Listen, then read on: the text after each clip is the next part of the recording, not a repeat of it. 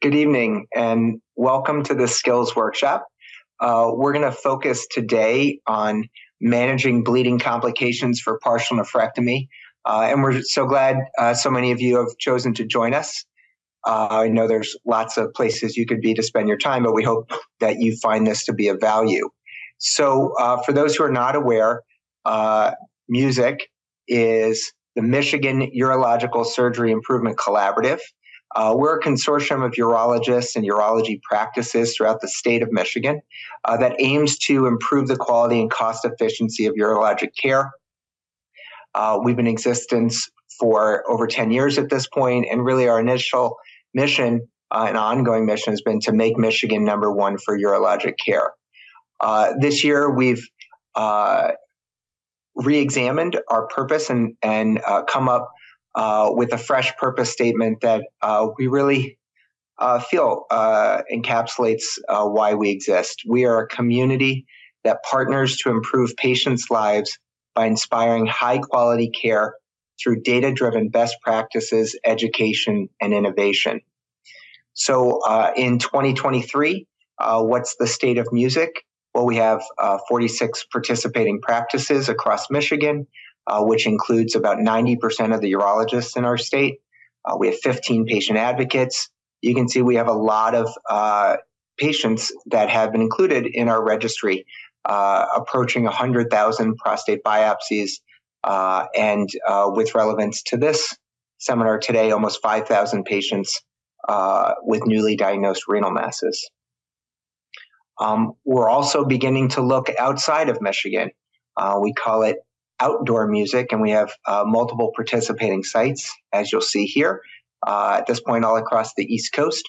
And so we're really excited about the progress we're making and hopefully the contributions we're making in the field of urology. So MUSIC Kidney is one of the three arms that we have at present. And again, we focus on T1 renal mass care. We have 6 patient advocates, 20 participating practices, and we're starting to really get our QI initiatives humming at this point. We've got over 10 manuscripts, and you can find those throughout the literature, as you can see here, both on development of the collaborative, as well as now our findings with respect to imaging, benign renal masses, guideline concordance, and other topics of interest. I think maybe more important are the resources we now have available to practitioners as well as to patients. We've got a guidebook here, or a roadmap for management of T1 renal masses that we feel really is helpful in the clinic and outside of it. We have provider-facing materials and patient-facing materials. You can access them via the QR code you see on the screen or by going to the MUSIC Urology website. So would encourage you to use them as if you find them of benefit. So today we have the privilege of having a number of specialists in the management of renal masses. We are pleased to have Michael Stifelman from Hackensack University Medical Center as our visiting and keynote speaker. And then he, together with Dr. Rogers, will present largely as this workshop continues. And then you'll see the remainder of the panelists below, including myself, Brian Siefman from Michigan Institute of Urology, Brad Rosenberg from Comprehensive Urology, Alice Sumerjan, now at Michigan Medicine. And we're especially pleased that Andy Vartanian will be with us from Precision Interventional Radiology to share his perspective as well. So the agenda, I'm going to talk briefly about the partial nephrectomy outcomes we see across MUSIC. And then Dr. Rogers and Dr. Stifelman will present some videos, and then the panelists will discuss. And we would really love to hear questions from you as a participant. And you can put those through to the chat, and so that our panelists can answer them and discuss them on 4 different areas: management of intraoperative bleeding, techniques for clamping and tumor resection, management of bleeding after unclamping, and management of postoperative bleeding. So Briefly, what are the outcomes that we see across music kidney? Well, first of all, if we look provider by provider, we see some pretty significant variability in the utilization of partial nephrectomy for T1 renal masses. 68% of surgeries overall are partials, so 32% are radical nephrectomies. And we can see practice level variation from 35 to 90% and provider level variation from about 30 to 95%. Breaking that down further, if we look at only T1A renal masses, so 4 centimeters and smaller, we see that the majority of surgeons are performing greater than 80% partial nephrectomies for these masses, but about 35% are doing partial nephrectomies in less than 80% of cases. For T1B lesions, we see much more variability. So you can see that the median across our surgeon level data is about 40% as a rate of partial nephrectomy for T1B tumors, but there's really significant variation ranging from 0 to 90%. Now, in part, we're sure that this is due to complexity. And so again, here's our overall rates of partial nephrectomy used for T1A and T1B tumors. And when you see this broken down by renal score, you can see, as would be expected, higher rates of partial nephrectomy used for the lower complexity tumors. So for low complexity T1A tumors, you can see the rate across the collaborative is 95%. But for high complexity T1B tumors, partial nephrectomy is only being used 20% of the time, probably appropriately, as we can see here. So how about outcomes? So we in music for years have used an acronym of NOTES, notable outcomes and trackable events after surgery. You can see for kidney surgery, the ones that we've chosen to focus on. And for the purposes of today's talk, really we're, I guess overall, we can look that there's low rates of perioperative complications. So you can see that just over 8% of patients have prolonged length of stay, and in emergency department visit in less than 3% of patients, readmission in less than 4% of patients. But really for today's discussion, we'll look at how many have significant bleeding. It's about 5% of patients overall. And if we break that down by tumor size and complexity, as you'd expect, the T1A low complexity tumors have lowest rates of concern here for bleeding. So what did we do about this? We've started to do some video review. And back in September at our collaborative-wide meeting, we had a peer workshop. And really, we've done this before. We've done it with prostate cancer and prostatectomy. And our goal is really to get surgeons in the room together to discuss, to review their own videos, and have discussions about the techniques they're employing, suggestions from peers about skills that they're demonstrating, maybe some alternative approaches. And one of the things that we can benefit within music is we have all the outcomes data. So we can really link the videos and the surgeon performance there with what their surgical outcomes are. So we had 8 individual partial nephrectomy surgeons present their videos. We had about 60 participants overall. And there was universal agreement that this was a useful way to spend our time and review. We also successfully recruited 24 people to review videos moving forward. And you'll see some of the benefit of that today. So we had 30 videos submitted from 15 surgeons. Those were edited and put in a format so that reviewers could provide objective and subjective feedback on 6 different steps of partial nephrectomy. We had over 380 reviews collected.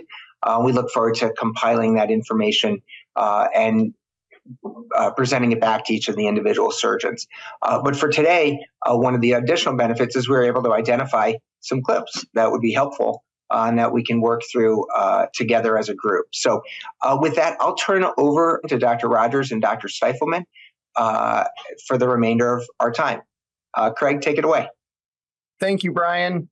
I'm so excited to be able to talk today about a topic that we've had a lot of interest in from music, the idea of how to manage bleeding during partial nephrectomy. So I'm going to be showing videos, and we'll start with that. And how this will be organized is bleeding before we go on clamp. You'll see bleeding on clamp, and then managing bleeding after coming off clamp. So first, let's start with a video of, this is going to show, well, I'm going to leave it to suspense. So we have a right-sided case, renal vein, and just during dissection, that happened. And I'm going to show one more time. Look closely, it goes fast. The scissors are moving, dissecting the artery. We zoom in, we have a thermal injury and bleeding. So just ask yourself, what would you do here? Significant bleed on the vein during a partial nephrectomy. Are you going to increase the pneumo? Are you going to convert, staple, put pressure, etc.? So go through your mind what you would do, because we're going to be talking about this most of the webinar of what our next steps are. So for this, and this is me, by the way, so I'm grabbing and just trying to get control. We're communicating with anesthesia, letting them know we have an issue, switching out the scissors to a needle driver. There's a Prolene suture, a rescue suture on the back table, and and then that comes in, that's anchored with a clip. And then I'm tying that, and then we proceeded with the partial nephrectomy. So it was just a controlled grab, hold, take your time, and be prepared and have a suture available. You're going to see Dr. Stifelman show a very similar management, and I think he's going to show this rescue suture in even more detail. So just some of the concepts from this. Vascular injury anywhere, whether it's the vena cava, the renal vein, etc. Some options are put pressure on it, hold it, put a sponge on it, increase the pneumoperitoneum and wait. If it's a small venous bleed, they'll usually stop. Bigger venous bleeds like this, you need to grab it. Time is of the essence, because if you don't grab it quickly, then you've got blood in the field and you don't know where it's bleeding from. So try to occlude it and then get exposure. Hold it, let the suction get clear that field, dissect more if you need to, and then decide how you want to control it. Is it with a clip or having a rescue suture available? And then in the bottom here, this is a multi-center safety checklist that we published, that was published just going through different algorithms of both arterial and venous bleeding injury. Okay, at this point, I want to turn the time over to our keynote speaker, Dr. Michael Stifelman, to give his insights on this similar topic. Dr. Stifelman is just a master at taking complex surgeries and distilling them down to key take-home messages. So with that, Dr. Stifelman. Greg, thanks so much for having me and inviting me. Really excited to be here and talking about managing bleeding complications for partial nephrectomy. So let's get right into it. Let's talk about bleeding management for pre-clamp. And I think something really important is just making sure you, sounds silly, but actually identify the right vessels. So I'm going to show you a video here where we're trying to isolate the renal artery through a retroperitoneal approach. And as you look at this, you see how the artery, it's very, circuitous. It's not going straight up to the kidney. And what we realized is that when we were doing the retroperitoneal approach, we actually went underneath the kidney, and what we were dissecting out was not the main left renal artery. It was actually the SMA.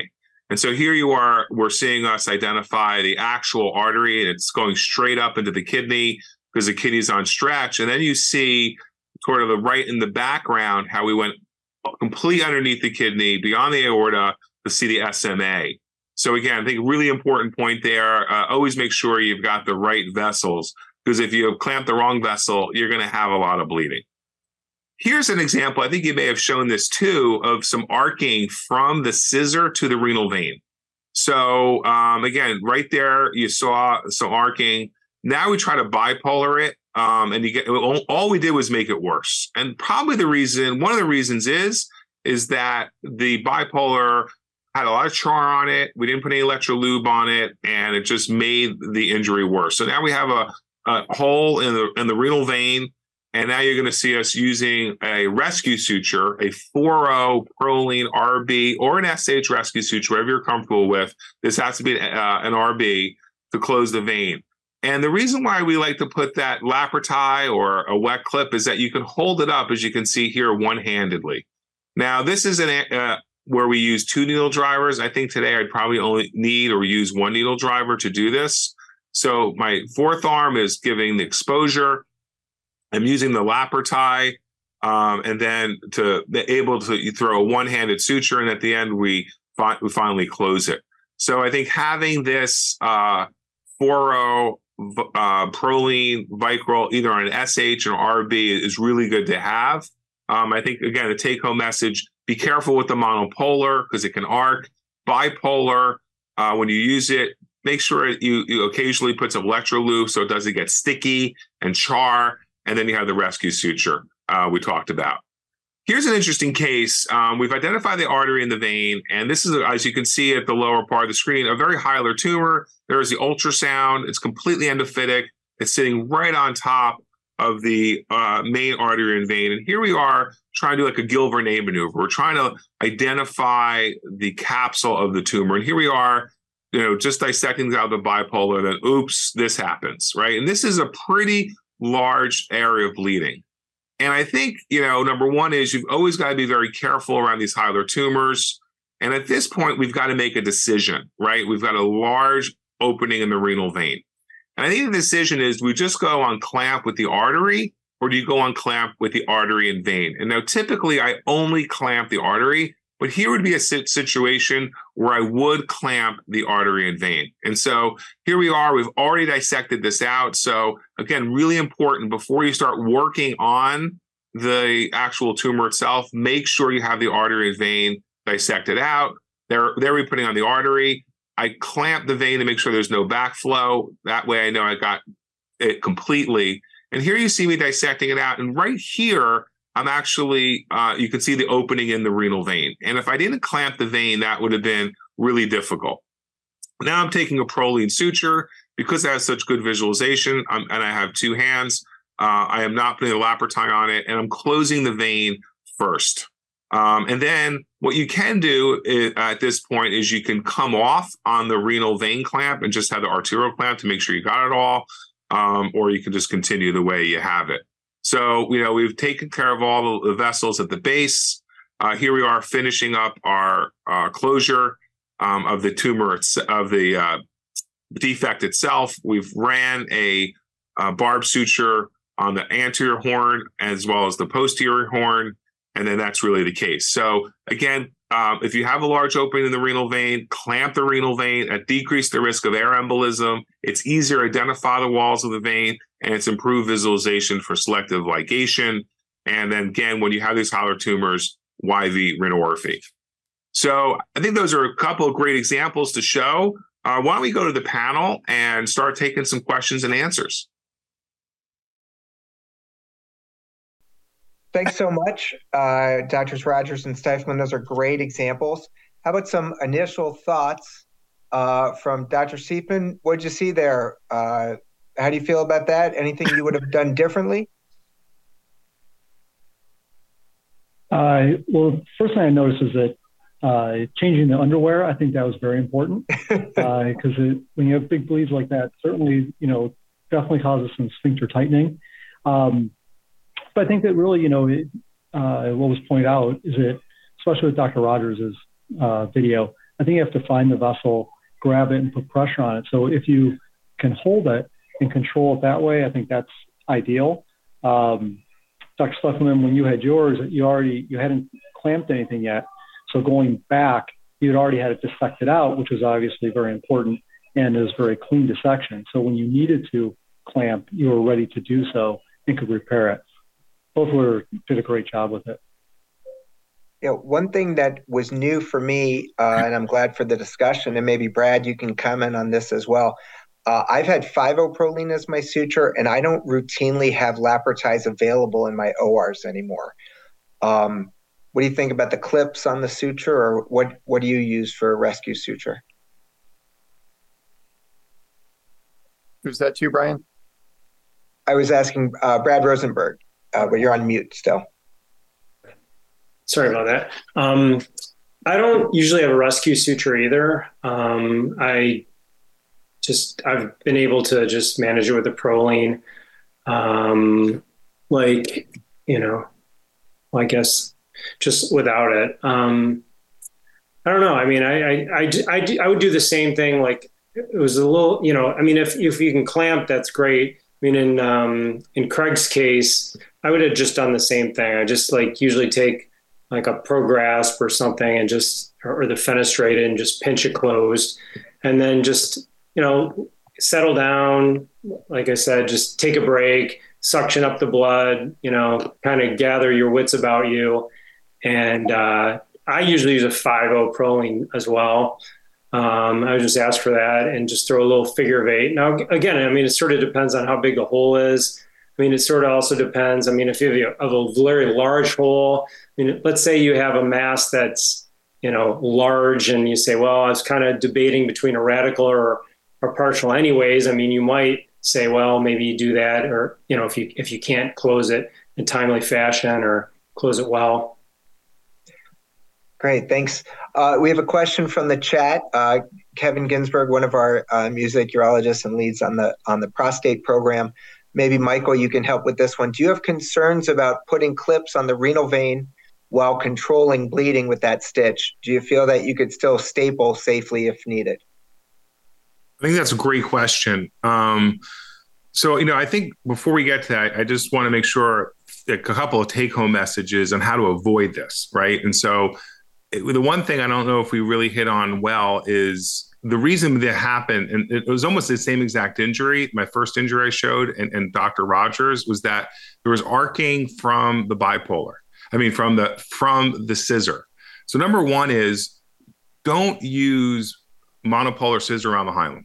Okay, whenever possible, use bipolar, cut sharply. Don't use monopolar scissors. I've even seen it arc to an artery and have a disaster. So try to avoid it. Number two is, I try to point out, is don't try to bipolar the vein. It's never going to work. And I tried that a couple of times in my life thinking, oh, this will be easy. And all I've done is made it worse. So those are things that help you avoid doing it. Now in terms of fixing it, I think Brian said this as well as the rest of the team, really just get a clamp on it, get some sort of control of it with either, your needle driver, your bipolar, whatever you have, just grab it. And then you can decide. Once you have control, I don't think you really need necessarily a Laprotize on the end of it. I think it helps, but I don't think it's necessary. But say you were to use a Laprotize, or you use a wet clip to help you, create that one-handed suturing that you want to do to get it because it's really big. And now you've decided, I just want to take the kidney out. I don't think I want to manage this with a partial anymore. Now I have to put a stapler over it. I think you have two options. One is to just put the stapler above where you made your hole. And if you notice, the majority of the time, these holes happen right at the crotch, right between the vein and the cava. And Craig Roger has a great video of that, about how important it is to make sure that when you take the renal vein, you give it a little stump. So I think that's one way to handle it. And the other way you can handle it simply is just cut out just before you put the staple in, cut out the clip and move on. Thanks. We have another question in the chat. Khurshid Ghani, another music urologist and lead of our team, says, how about air embolism? Is that a real risk? Have you seen that? Maybe Craig, you want to handle that one? It is a risk. I haven't personally seen it, but I think if you're running if you're trying to manage a major hole in the cava just by cranking up the pneumo to 20 or something, I think you're begging for an air embolism. That is not the solution. It's going to be grabbing it, pressure, and sew it. Not just jacking up the pneumo. Yeah, I have never seen one, and I know you guys have done a fair amount of IVC work. Michael? Yeah. I have, and I'll tell you where I saw it. It was a solitary kidney. It was a patient who had a renal vein thrombus going into a segment of the renal vein. So we had to do a partial, and I may even have a video of this, and I can certainly share it with you guys. And when we started to open up the vein and we pulled out the thrombus from that segment, because we just couldn't do a partial, we lost pressure, we CO2 crashed, and we had an air embolism. Now, we got very lucky. We closed it. We hyperventilated. We cranked up the oxygen. The patient did fine. We didn't have to put a Swan-Ganz in or anything like that.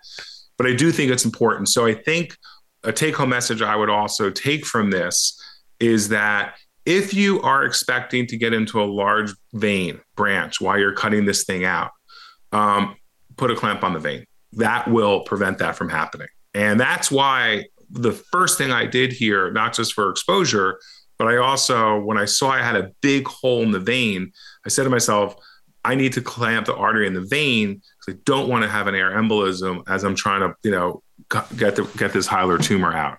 So it can happen. Most of the time, my N of 1, we just hyperventilated and we cranked up the oxygen. It got better. I will tell you, at the end of the case, I did put a TEE in, and I did a study of the heart to make sure there was nothing in the atrium or the ventricle on the right side. It was negative. So then we woke the patient up. I think that's a reasonable, safety thing to do. But we're also, Brian, what do you do? Do you clamp the vein typically? Right. That's where I wanted to take the panel to. I think like you, Michael, I am artery only all the time. The time I'm thinking about vein is if it's a real high complexity tumor and I'm, positive I'm going to get into the collecting system and might get into a significant venous branch in there. So I'd say, renal E or whatever, N3 or E3, N3, that's when I think vein. So maybe never isn't the right word for me, but I would say it's, less than 10% of my cases that I'll put a vein on. Anyone else? Alice, you want to comment on that for your cases? Yeah, same thing. I always have the whole hilum dissected out just in case you do need to throw a clamp on the vein. But typically we'll only clamp the artery unless I know it's a very hilar tumor. I know that, I can see on the imaging that the vein's running right next to the tumor and I might get into it. Then those are the only circumstances I'll clamp the vein. Brian Siefman, how about you? Artery, vein? I used to do artery and vein, and then I stopped doing the vein mostly because I felt like I was getting more bleeding. Maybe I'm missing a small branch of the artery or something like that, or the clamps just aren't completely occluding the artery. So I've switched to just vein unless, like you said, it's very complex, but, that's not very common. Most of these are exophytic tumors more than not. Great. We have another question from the chat, which I think we'll get to later, but maybe just to talk here. Dr. Peterson Morera is asking us, when do you decide to convert the surgery? So maybe Brian, you're still talking. Would you have converted on what you saw there immediately, or would you have, after the underwear change, kept trying to fix it? I think that with Craig's case, I probably would have tried to fix it because it was a smaller hole. I think that with Michael's case, I probably would have just converted and just done a radical at that point. Seemed like a very large tumor. Obviously, I didn't see the films, but large, hilar, very challenging. It's high risk of nephrectomy anyway. If that one, I probably just would have taken the kidney out. Right. Well, let's move on to our next set of videos. We're going to look at bleeding while on clamp and making decisions about is our clamping adequate and what do we need to do. So let me turn it back to Dr. Rogers and Dr. Stifelman for their videos here. So now we're going to talk a little bit about bleeding management while on clamp. Now, some of the principles we talked about before is making sure you identify all the arteries going to the kidney are super important. So you can do that. I think having a good scan prior is super helpful. So you know how many arteries are going to the kidney itself to make sure you clamp it. I think there are a couple of tricks you can also use to make sure you do have the entire kidney clamped. if that's what you choose to do a full arterial clamp. One trick that I'll use is right before I go on clamp, I'm going to inject 2 cc's of ICG into the IV. And once it's flushed, I wait about 10 seconds or 10 heartbeats, and then I put the clamp on. And what that does, it allows you to make sure that the kidney itself is ischemic. In other words, there should be no green, nothing lighting up in the kidney. And you'll see the other organs surrounding it turn green. So that's a really easy, straightforward way to say, yeah, I'm on clamp. Some other ways you can do this is you can go ahead and you take your ultrasound probe back, and you can actually ultrasound the kidney, or at least the area that you want to excise the tumor, and make sure using color Doppler or bipolar Doppler that there's no blood flow in it. So I believe that to be a little bit more difficult to do. It takes a little more time, but another option if you don't want to use ICG. And a third option, if you want to make sure that you really have good ischemia, is literally just take a grasper and put it over the vein. And if the vein starts to bulge and fill up, the renal vein, then you probably have missed an artery, and that's why it's filling up. But if it stays nice and flat when you put the clamp on the renal vein, you got a pretty good idea that you clamp the entire kidney. So I think before you start cutting into the kidney, consider one of those 3 things to make sure you have it completely clamped when you're doing a full clamp. So here's an example where we didn't do that. Okay. And so this is an example, and I'm going to just stop this for a second, where we went ahead and we thought we clamped the entire kidney. It's a very heavy patient. You can see from this a lot of toxic fat. There's some blood in the area already, making the visualization not perfect. And as we're cutting the tumor out, we start to see bleeding. So the first thing you want to do is you want to determine, is this arterial bleeding or this venous bleeding?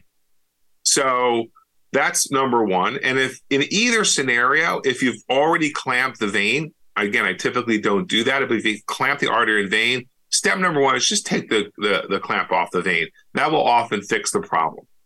If it's arterial clamping, you have to make a decision pretty quickly. Am I going to go searching for the other artery that I missed, or am I just going to sew and cut as I remove the tumor? And if it's a vein clamp, typically all you need to do is put a little pressure on the vein with your suction irrigator, and that will fix the problem, and you should be able to maintain visualization. So again, venous bleeding is almost always able to be controlled with a little bit of pressure, whereas arterial bleeding, that's not going to be controlled with pressure. There'll be multiple arterioles bleeding as you cut it. So you've got to make that decision. Do I go ahead and look for the accessory artery that you missed, or put another clamp on the artery if you think the bulldogs aren't good, or do what I'm going to show you here? So here's an example where I started cutting, I saw some bleeding. So I switched over to a needle driver, and there I see some more bleeding, and that's brisk bleeding. That's arterial bleeding. So then I went back to the needle driver, and I sutured up that bleeding with a running 3-0 barb suture. And then once I get some more visualization, I got that controlled. I continue to cut. And now I'm at the point where I've got control of the bleeding because there was an accessory artery that I missed. And then now that I've got control of the bleeding, I can see things much better. I'm able to continue and complete the excision of the tumor. But I would not do this unless I had this sort of visualization. So you either do that by looking for another artery, or you do that by suturing as you cut. And so you're switching off suture, get control, cut some more, go back to the suture. Either one is fine. And then there's just taking me a biopsy. So again, take home messages. If it's bleeding and you have a clamp on the vein, take it off. If it's arterial, you either got to look for another artery or start considering suturing and cutting in a sequential fashion. If it's a vein, almost always just a little bit of pressure will help you and will fix the problem. All right. So I'm going to bring it over to Dr. Rogers right now. And I know he has some great thoughts regarding this issue as well. Thank you. Thank you, Dr. Stifelman. So continuing on the theme of bleeding while on clamp, one important aspect is prevention. and preparation. So we have a checklist that we use before we go on clamp for partial nephrectomy. This is in the operating room. We go through this every time. And all of these are there because they have implications. If one of these is not done, it could definitely have implications for bleeding and how that's managed. So I visually confirm that all the sutures are available, that they're made correctly, confirm that the trocars have not worked their way out of the fascia where we'd have difficulties getting the needle driver in to sew any bleeders. We make sure the needle drivers haven't expired, that we have adequate CO2 for insufflation, that all the clamps are available that we're going to need, and that the staff is not changing during clamp time where there might be some confusion as to where sutures are. This is a anonymous video from our video review project that's going to show a left-sided robotic partial nephrectomy. This is using Scanlon bulldogs, which I love using these to have surgeon control. This surgeon is using 2 clamps to help ensure occlusion of the renal artery, and then is going to clamp the renal vein as well. So you see the venous clamp come on. And then, and after clamping, then starting the resection. Now, you look at the kidney, it's not totally blanched and white, but we'll see what happens once we start cutting into this. And I'll skip ahead just a little bit. So as we get in, we start seeing just a little bit of venous oozing. We expect that, right? Because the vein has been clamped, so that blood that was trapped in with the venous clamping has to get out. But you expect that to kind of, die down a little bit once you get going. And so we'll keep going. What we're going to notice here is that as the resection continues, and I think this is a good job by whoever's assisting here of keeping the suction right at the lip to push down so the surgeon has a better angle of sight to the base of the defect. Now advancing the suction a little bit more, trying to improve exposure because there is some venous bleeding here, right? It hasn't totally stopped. We're sort of cutting into, you can see the outline of the kidney, but clearly there's venous bleeding like right there. So what do you do at this point? If you have venous bleeding, if you have bleeding that's compromising your exposure, you could stop, go and look for another vessel that might need to be clamped, maybe an upper pole branch. You could try to sew here. Another option, as long as you can make out adequately the contour of the tumor, just work efficiently and get it out. And then you can start sewing. But we certainly don't want to compromise the cancer control here because there is the tumor coming into view there. So we're kind of at this fine balance where we can see, but maybe not seeing quite as well as we would like. So how do you have to determine how you're going to manage that, if you're going to keep going or if you're going to stop at that point or put some compression on it. And one thing to consider is we've clamped the vein, right? So if there's engorgement of that kidney from an unrecognized upper pole branch, possibly taking the clamp off the vein at this point could potentially improve exposure. Okay, so this continues, and at that point, we're, the surgeon here is beyond the tumor, and once that's out, they're going to go back and sew in a typical fashion. So moving on, just this idea of unclamping the vein or recognizing when there might be a vessel by looking at engorgement. So this is a right-sided partial nephrectomy, clamping the artery. And notice when the vein is clamped, I want you to look at the engorgement that we're going to see on the vein. So notice it doesn't flatten out. Now, the reason for that in this case is that there's a gonadal vein inserting into it. Notice it now compresses. It's not engorged. But that's the same thing you're looking for if there was an unclamped artery. If you see it full and engorged, then potentially you're going to get into bleeding when you start cutting the tumor out. And then, the way to manage that is just take the clamp off the vein. And if I'm unclamping the vein, I would just put that clamp on the artery as a second clamp. So just to review, bleeding on clamp, is there a missed vessel? Is there a venous clamp that can be removed? and put on the artery. And then I keep I'll show this later, but I keep a long bulldog clamp that can be used to go across the artery and vein to help shut the kidney down. And with that, I'll turn the time over to our panel for live discussion. Thank you.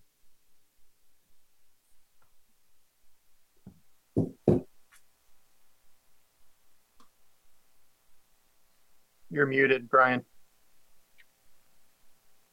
Lots to talk about from the videos that we saw there. We have a first question from Dr. Mahesh Desai already, I think with respect to the second video, talking about risk of positive margin in the presence of the bleeding and really obscuring the vision. Maybe Dr. Submergin, you want to comment on that second video? What would your technique have been there? Yeah, for the second video, I probably would have continued. I think the tumor was, fairly easy to see what the contour was. There was some discoloration of it. Once you get control of the bleeding, you can always take a look back and see if there's, any worth in taking a margin from the base as a frozen section if you're really concerned about potentially leaving something behind. But I think the visualization was still okay in that second video, and the assistant was doing a pretty good job of keeping up with the suctioning. Yeah. Other thoughts? Would anyone have done a different maneuver, take the vein clamp off, or put a Satinsky across everything? I didn't think it was that bad. I mean, you see that a lot. I mean, I could still see well enough. Sometimes, it starts bleeding and you kind of just give it some time and then it sort of just dies down on its own. But I definitely, the first thing I would do is I would have just taken the vein clamp off. Like Brian said earlier, I think if that vein clamps on, it bleeds more. But I didn't think that was so bad. I could see pretty well. Yeah. We have a question here again, Dr. Stifelman, and this is from Dr. Ginsburg. You've mentioned use a 3-0 V-lock for a deep layer. Do you unclamp before doing your capsular layer to look for misbleeders before you close the kidney? So that's a great question. And I think that's a question I've been asked over and over for about 20 years since we started showing robotic partial nephrectomy. And I think there are advantages and disadvantages. So the advantage of putting your capsular sutures in while you're on clamp is that the kidney is supple. It comes together much more easily. And that when you take the clamp off, you then get an extra component of compression through the tamponade effect. The fact that you're getting all that blood there and you've got your clips pretty close together. So for those reasons, I don't. Because of that, and I know that I'm not going to unclamp first, except the only time there's always exceptions to the rules when it's a really hilar tumor. So if it's a really hilar tumor, I will unclamp first because I know there's more of a risk. But because of that, what I'll do is I always control or close the collecting system individually with which is a separate 3-0 vicryl suture, because the arteries are almost always parallel or right next to the opening of the collecting system. So I'll close the arterial branch, close the collecting system in one, do my second deep layer, and then bring it together. I will say, knock on wood, I used to have, starting off when we started with bolsters, about a 2.5 to 3% pseudoaneurysm rate. I got myself down to about 1.4%. And more recently, because I think we're just being much more careful as we're cutting it out. And I think using Iris helped us a little bit as well as 3D modeling. We got down to a 0.3%. So that's my own take on it. But the disadvantage is, obviously, is that if you come off clamp and you've got a lot of bleeding, you could fix it right there and then. So it makes me wonder, and I have a lot of open surgery experience and background that I brought to robotic partial, but we would always point suture for bleeders. So we would never run the base. And so my robotic practice really has not been to run the base. I know there are a lot of people who that's all you do is you run the base, and then maybe you don't even need the second layer closure. But like you, I want to close the collecting system if I've opened it, and I want to close it specifically. But we have bipolar. I mean, we use bipolar, we have monopolar. We use that for all kinds of bleeding vessels. So why not using that for little arterial branches and sides? To me, is what I do a lot of. Yeah, but I think those vessels are going to retract back. I think using a bipolar or a monopolar for a renal parenchymal and arterial vessel, for me, I've never had good success with that, because as soon as you try to grab it, it retracts back, and now you're going to end up having to put a suture anyway. So that's my take. We may be, and I like it too, we may be discussing again the difference between a deep hilar tumor versus a more superficial. Yeah. I agree. Once you're in the deep hilum, you're going to have to control some things. But then the other question I'd have for you and the other panelists is, for the deep hilar tumor, is the reason that we're early unclamping because we still have in the back of our minds, we better finish our warm ischemia time in 20 minutes or 25 minutes or 30 minutes? Or is it, as you've said, you feel you've done a more thorough job on the inside and you don't need to do the second layer? I feel it's time pressure for me. I don't know if it's what's making your decision. So I guess I'll start, but I mean, I think maybe first, before going to me, we can hear from Bradley or Brian or maybe Alice. Sounds great. Alice, what do you think? About that? Yeah, for me, it's not usually a time pressure thing. I feel, okay about clamp time. It doesn't, usually take that much longer to put the Renorphy stitches in, but I, like to be able to visualize the base. So if there is something that I miss, it's much easier to put a stitch, preferentially in that area. If it's still open before I've done the Renorphy stitches, because otherwise you could be, kind of trying to dip into a deep crevice to find a bleeder that's left behind. So you're doing early unclamping pretty routinely? Pretty routinely, unless the hilum's just not accessible. If it's on the backside of the kidney, I've flipped it and it's going to be, time to get to the front of the hilum, take off the clamp, and, I'm not able to flash it and see it, then maybe I'll just complete the Renorphy at that time. But if it's pretty accessible, then most of the time I'm doing early unclamping. So Alice, we're going to have to teach you retro. You never have to flip it again. That's next on the list. Okay. Brad, early unclamping or unclamp after 2 layers are in? I always unclamp after the capsular sutures are in. That's just kind of always been my way of doing it. I was watching a surgeon recently who he was struggling to get the edges together, and because he had unclamped after the first layer, and it dawned on me right then why he was. And it was exactly what Dr. Stifelman was saying, is that the kidney had engorged and he could not get the edges together, and he struggled for that.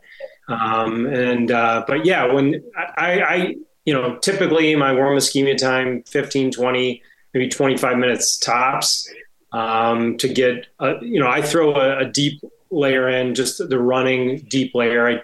If I see the collecting system specifically, I may close it, but most of the time it's really small, if anything. So I just run a deep one, then I bring the capsule together, and then I unclamp before I sort of put the Lapratize on. Like I'll put the Hemolox on and kind of get it together pretty close. And then I'll take the clamp off and then kind of tighten it down with the Lapratize. That just saves a minute or two, but the timing seems to be fine with that when I do it.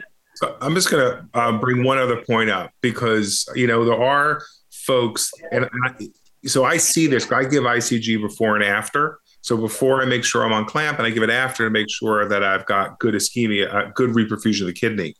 When you put those capsular sutures on, you get a watershed area. You kill kidney. I mean, I see it every day, and there's a little piece of kidney that you're killing by doing that.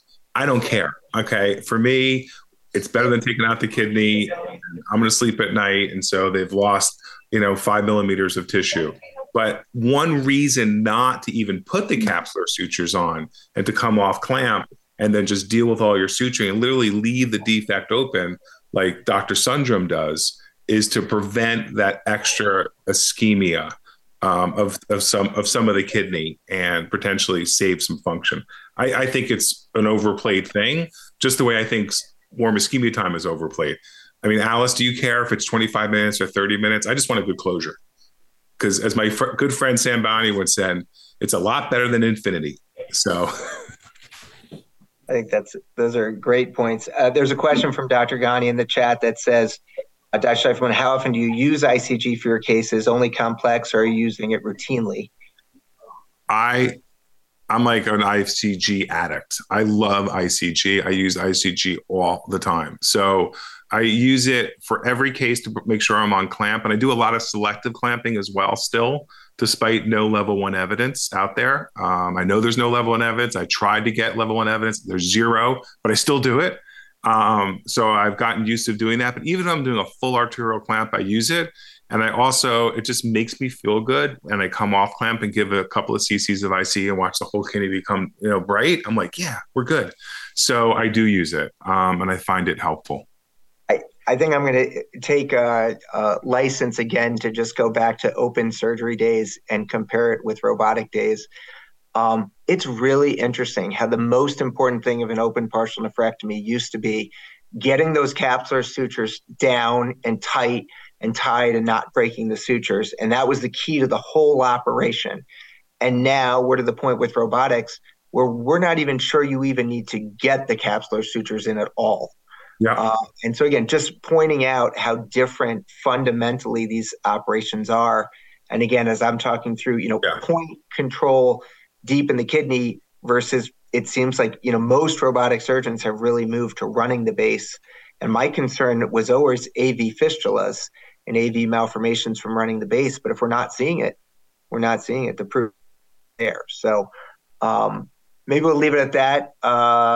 Unless, Craig, you have any final words of wisdom before we go to the next section?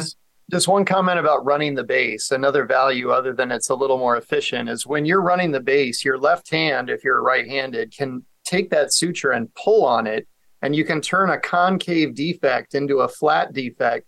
So the very vessels you're trying to sew kind of pop up into view. So that's actually the reason why I do it. It just helps me see the vessels. Great.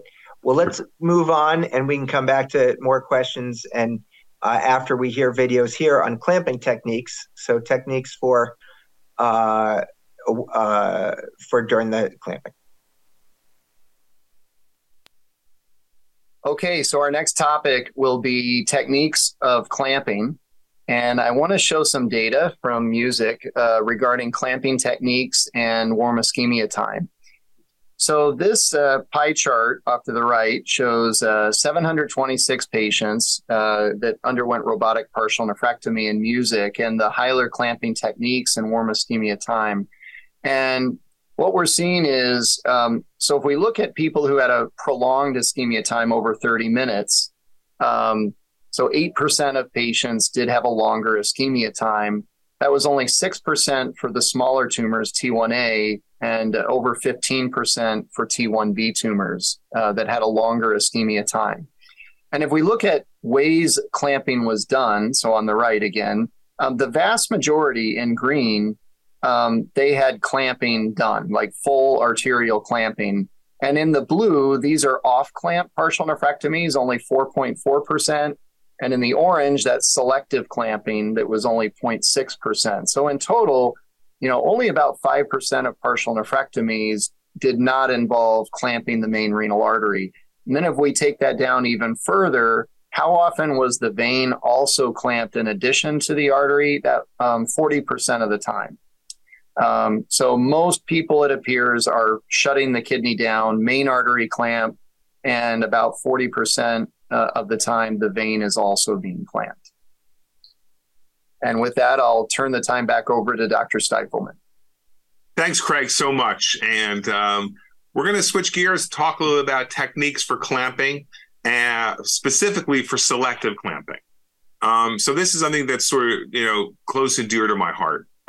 So the first video I'm going to show you is a hilar tumor in a solitary kidney with a tumor thrombus. And it's really to show you a couple of points here. So the first thing I'm going to stop here is you can see this is the tumor up in the right-hand corner. I've put a small bulldog, not a large bulldog, but a smaller Scanlon bulldog with a little less Newton pressure on it, designed specifically for selective clamping on two of the anterior arteries going into the kidney. So now I go ahead and I give ICG, and you can see there's a lot of green, but the area where I'm going to cut out the tumor, which is right in the middle, there's no green. So then, because it's a solitary kidney, I say, hey, maybe I can take off one of the clamps. So I take off the clamp while the ICG is still going around the bloodstream. And I see that, okay, now this is getting really green where the tumor is. So I say, I go back on it. So the idea here is that when you're doing selective clamping and you're not 100% sure it's going to complete the area, you can put one or two extra branches clamped. And once you give the ICG, you could take one of those branches off and say, hey, is this good enough, or I need to put the clamp back on? So that's what I wanted to show you, the ability to sort of, work through the algorithm of making sure you have enough of the arteries clamped to give you the ischemia. So here we are, no vein is clamped. We just have these two arteries right here clamped, and we're cutting out the tumor. And we got amazing visualization. Here we see a vein going into the tumor, so I just clip that. And then I see another vein, and I see it's pretty abnormal. So at this point, I open up the vein, I see there's a thrombus going in it. And I had a suspicion of that preoperatively. So again, I put a clip on that vein. We still have excellent visualization. That goes right into a bag. And then I go back to where I put the clip on and I cut that out to send it for a margin. And again, you can see there's a little bit of venous bleeding here, but that's controlled with suction. There's nothing arterial happening. And then we complete our renal orophate. And I mentioned this earlier.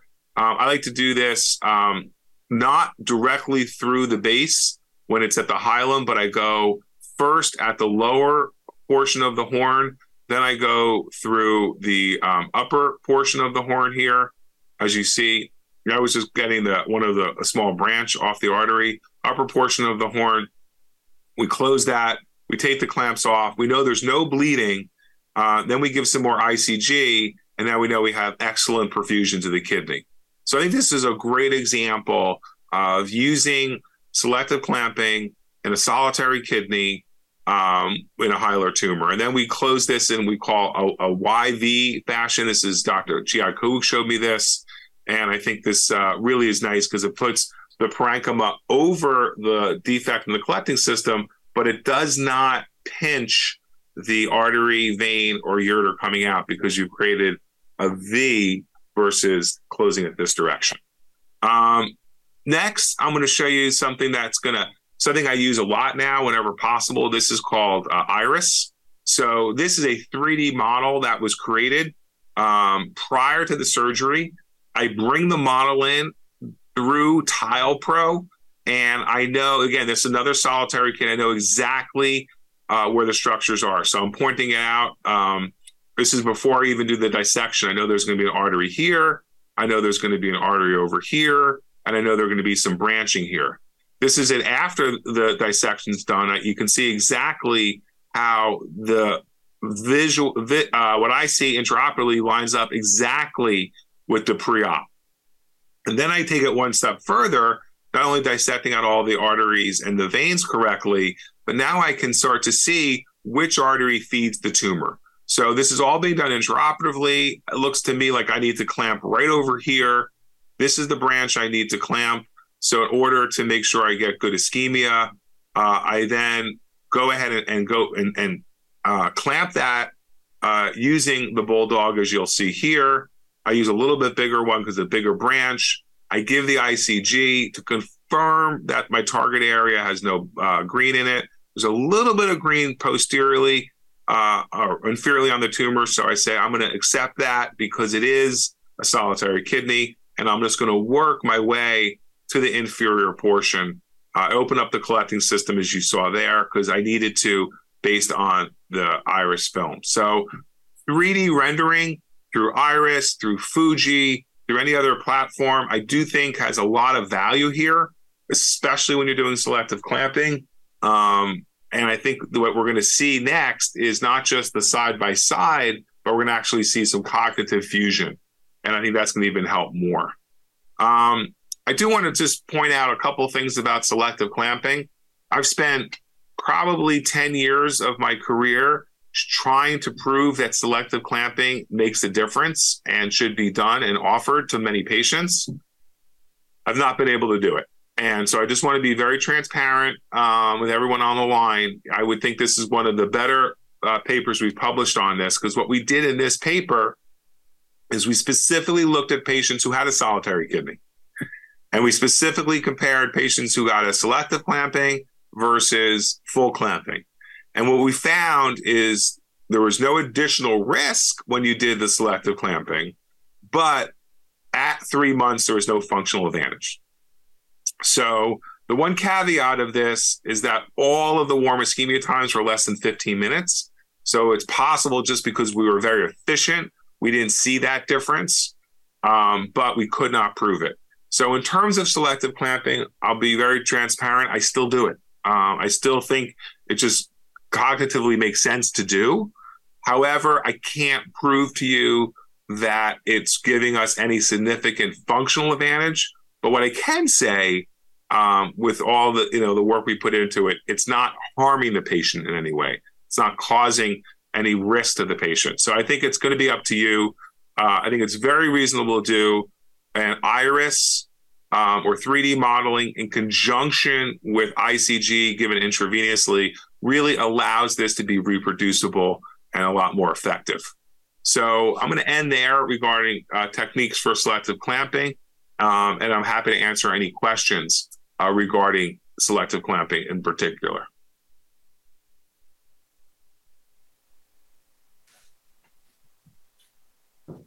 Great. Thanks, Dr. Stifelman, for that.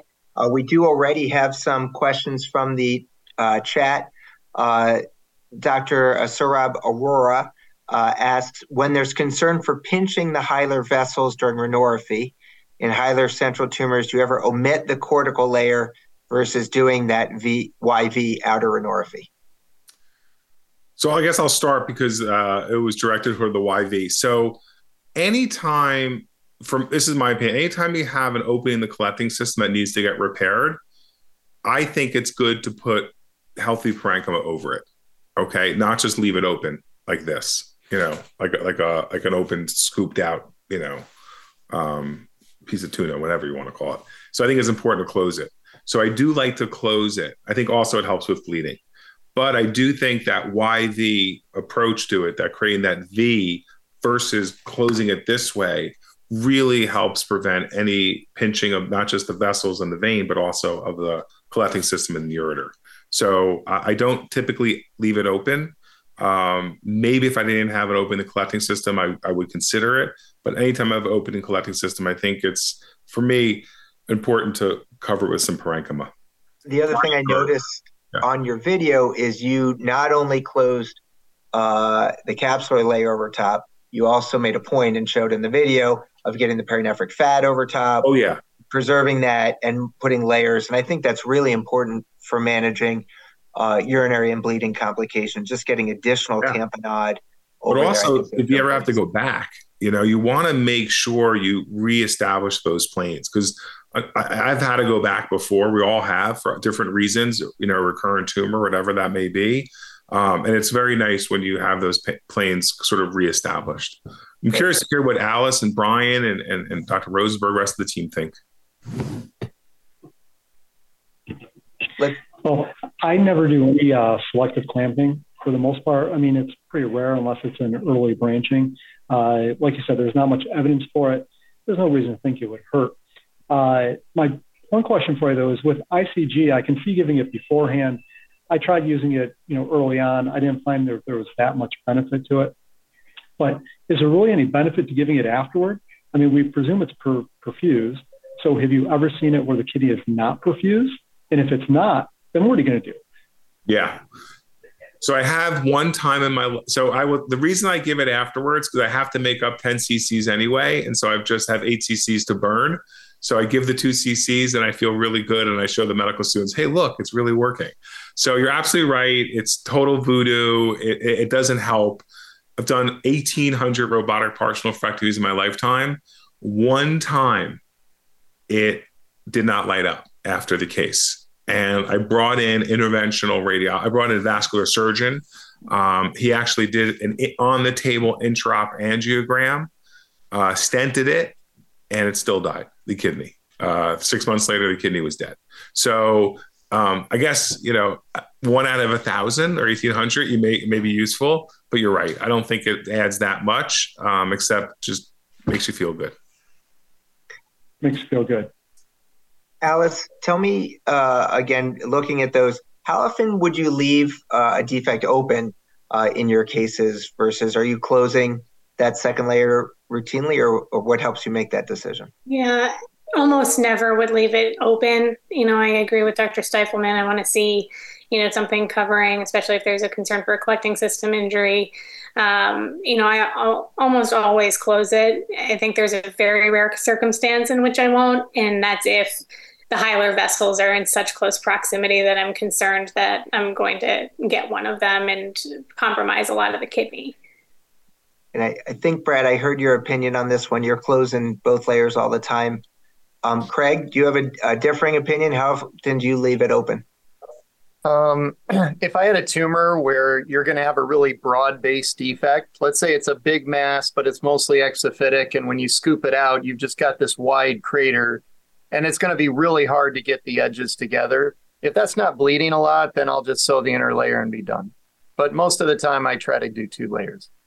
Got it. So we've got some pretty consistency across the panel that we're going to close in 2 layers all the time. Just some differences about whether that second layer is done before or after unclamping. So that's helpful to hear.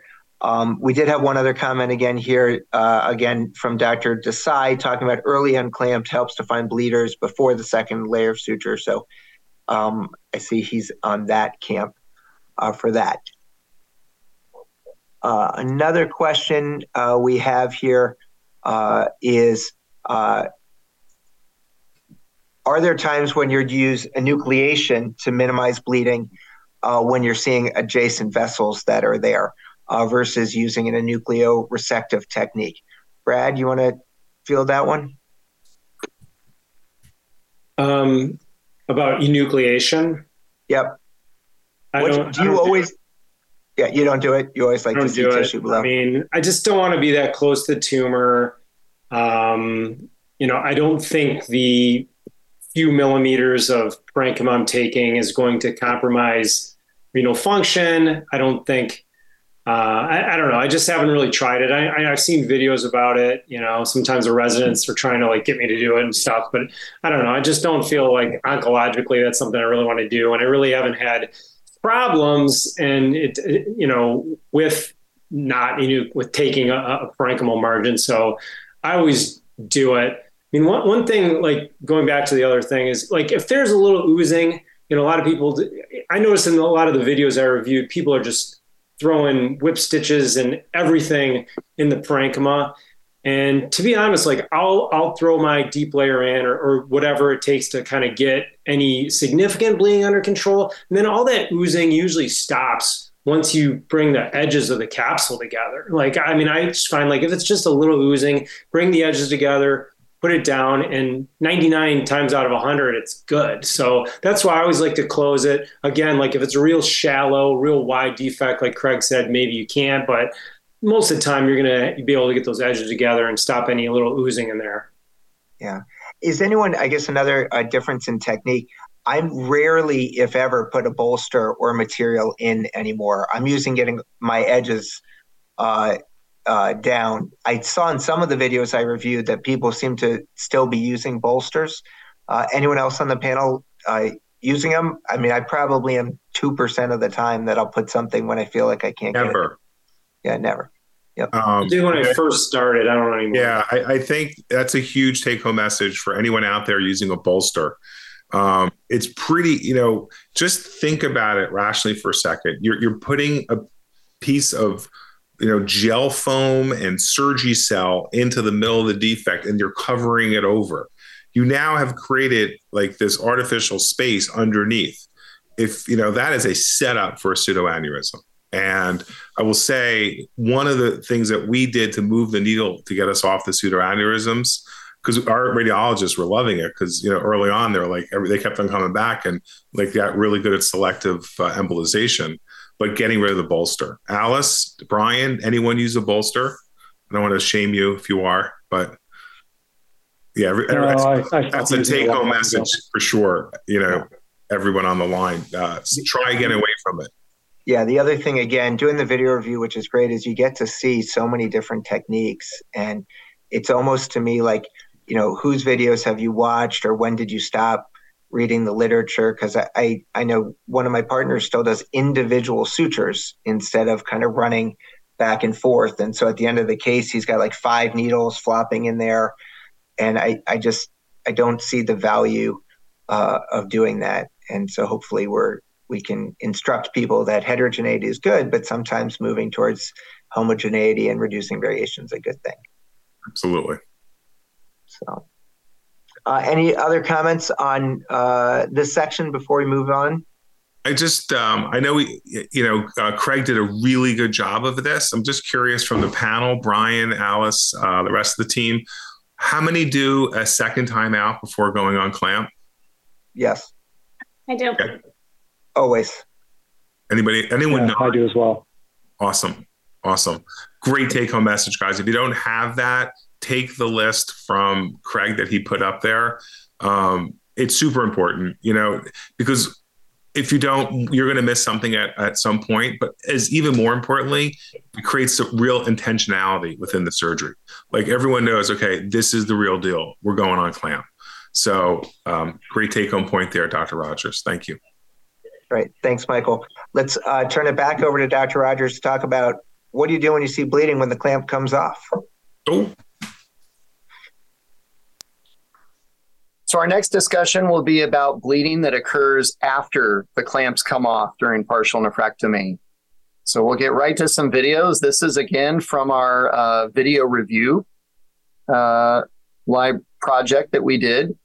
And I think this shows a great case of management of bleeding after unclamping. So right now we're on clamp. So bulldog clamps are on, and there is some bleeding even on clamp, but this is very, methodical, sewing under the bleeding area. And then after the inner layer is done, we'll start, the surgeon starts to do outer renorrhaphy sutures and finishing up those outer renorrhaphy sutures, tightening them down. So sliding clip renorrhaphy technique, the defect's almost coming together there, looks beautiful. Getting ready to come off clamp. And here we go, the clamp comes off. Second clamp comes off. So we're all done, right? However, look at the defect there. You've got some bright red blood. You can see it billowing up there. This is where your gut kind of sinks a little bit here because the defect's been completely closed and it's bleeding. It's not like you can just go in there and put a small suture in for the bleeder. It's been shut down. So you got to decide, are you going to reclamp the kidney? Are you going to take it all apart and sew? Or are you going to do what the surgeon does here, which works very well, is just continue to tighten sutures, put additional sutures in to try to get more compressive hemostasis. So that suture really did the trick and is now just cleaning things up. But the idea of being patient, tightening each suture down, placing additional sutures if necessary. All right. And then for this case is going to show the value of early unclamping. So unlike the last case where you're managing a defect that's already closed, so you can't really see if there's a bleeder down deep. If the clamp is taken off after the inner layer, then if there is a bleeder, you can see that bleeder and manage it. So this is that long Ascalap, the long laparoscopic bulldog clamp. Notice it was clamping both an artery and a venous branch, and the vein is decompressed. This is a hilar tumor abutting both the ureter and venous branches. So I'm clamping artery and vein, and for the part that's touching this branch of the vein, we're doing enucleal resection. Now, this is more about early unclamping, so I will skip along to where the resection's done. The tumor is placed aside. We're starting an inner layer closure. and being careful as we approach the hilum not to sew the hilar vessels. So we're keeping our bites shallow. This is a barb suture, SH needle, running our way along cortical medullary junction to cortical medullary junction, looking for small branches, working our way down, working our way back up. This is one of my cases. And then we're going to come out, might as well use the suture, come out in an area that's easy for the assistant to get to, clip that, and then coming off clamp. So I haven't done any outer layer renorrhea sutures. Clamps are off. And now if there was bleeding, I would see, pumping, oozing there, and I could go back and place another inner layer. But fortunately, in this case, we're not seeing bleeding. So then I can proceed with the outer layer renorrhea, the same sliding clip renorrhea technique. But we've saved a little bit of clamp time with that and preserve the ability to put more sutures in, although those sutures do cost you in terms of the kidney is now softer. I normally don't do bolsters, but in a case like this, I will. All right, so now our worst case scenario. What if there's so much bleeding that you have to convert to open? Now, full disclosure, this is actually not a partial nephrectomy. This is a radical nephrectomy of a very large, aggressive tumor with lots of parasitic vessels that in retrospect, I probably should have just done open. But it gives you the point across of how do you manage a bleed where you're going to have to open convert? This is a large parasitic vessel that I got into, and attempts at cautery and pressure just made it get bigger. These parasitic vessels have thin walls, they tear, they keep bleeding. But what this is showing is an open conversion that occurred over a period of almost 45 minutes, where just holding compression, telling anesthesia from the get-go that we know we're going to convert, but we're getting everything ready. We're getting an open tray, anesthesia's getting another IV in, we're making sure there's blood available, we're replacing the sponges, trying to get more exposure. So when we do open, there's not as much to do. So this is not a crash conversion. If you can avoid a crash conversion, the better. So this is placing another port in, putting a sponge to hold where the bleeder is. And then with that there, then we back the robot away, subcostal incision, right where it is. And we were able to quickly get the kidney out and fix that area. So intraoperative conversions in music kidney, what we've seen is about a 5% conversion rate to radical nephrectomy from a partial nephrectomy. And out of those conversions, only 5 of those were actually due to bleeding complications. Usually a conversion to radical is guided by the oncology, the disease complexity. But surgeons do need to be prepared to convert, and also need to be, whether that's conversion to radical or conversion to open.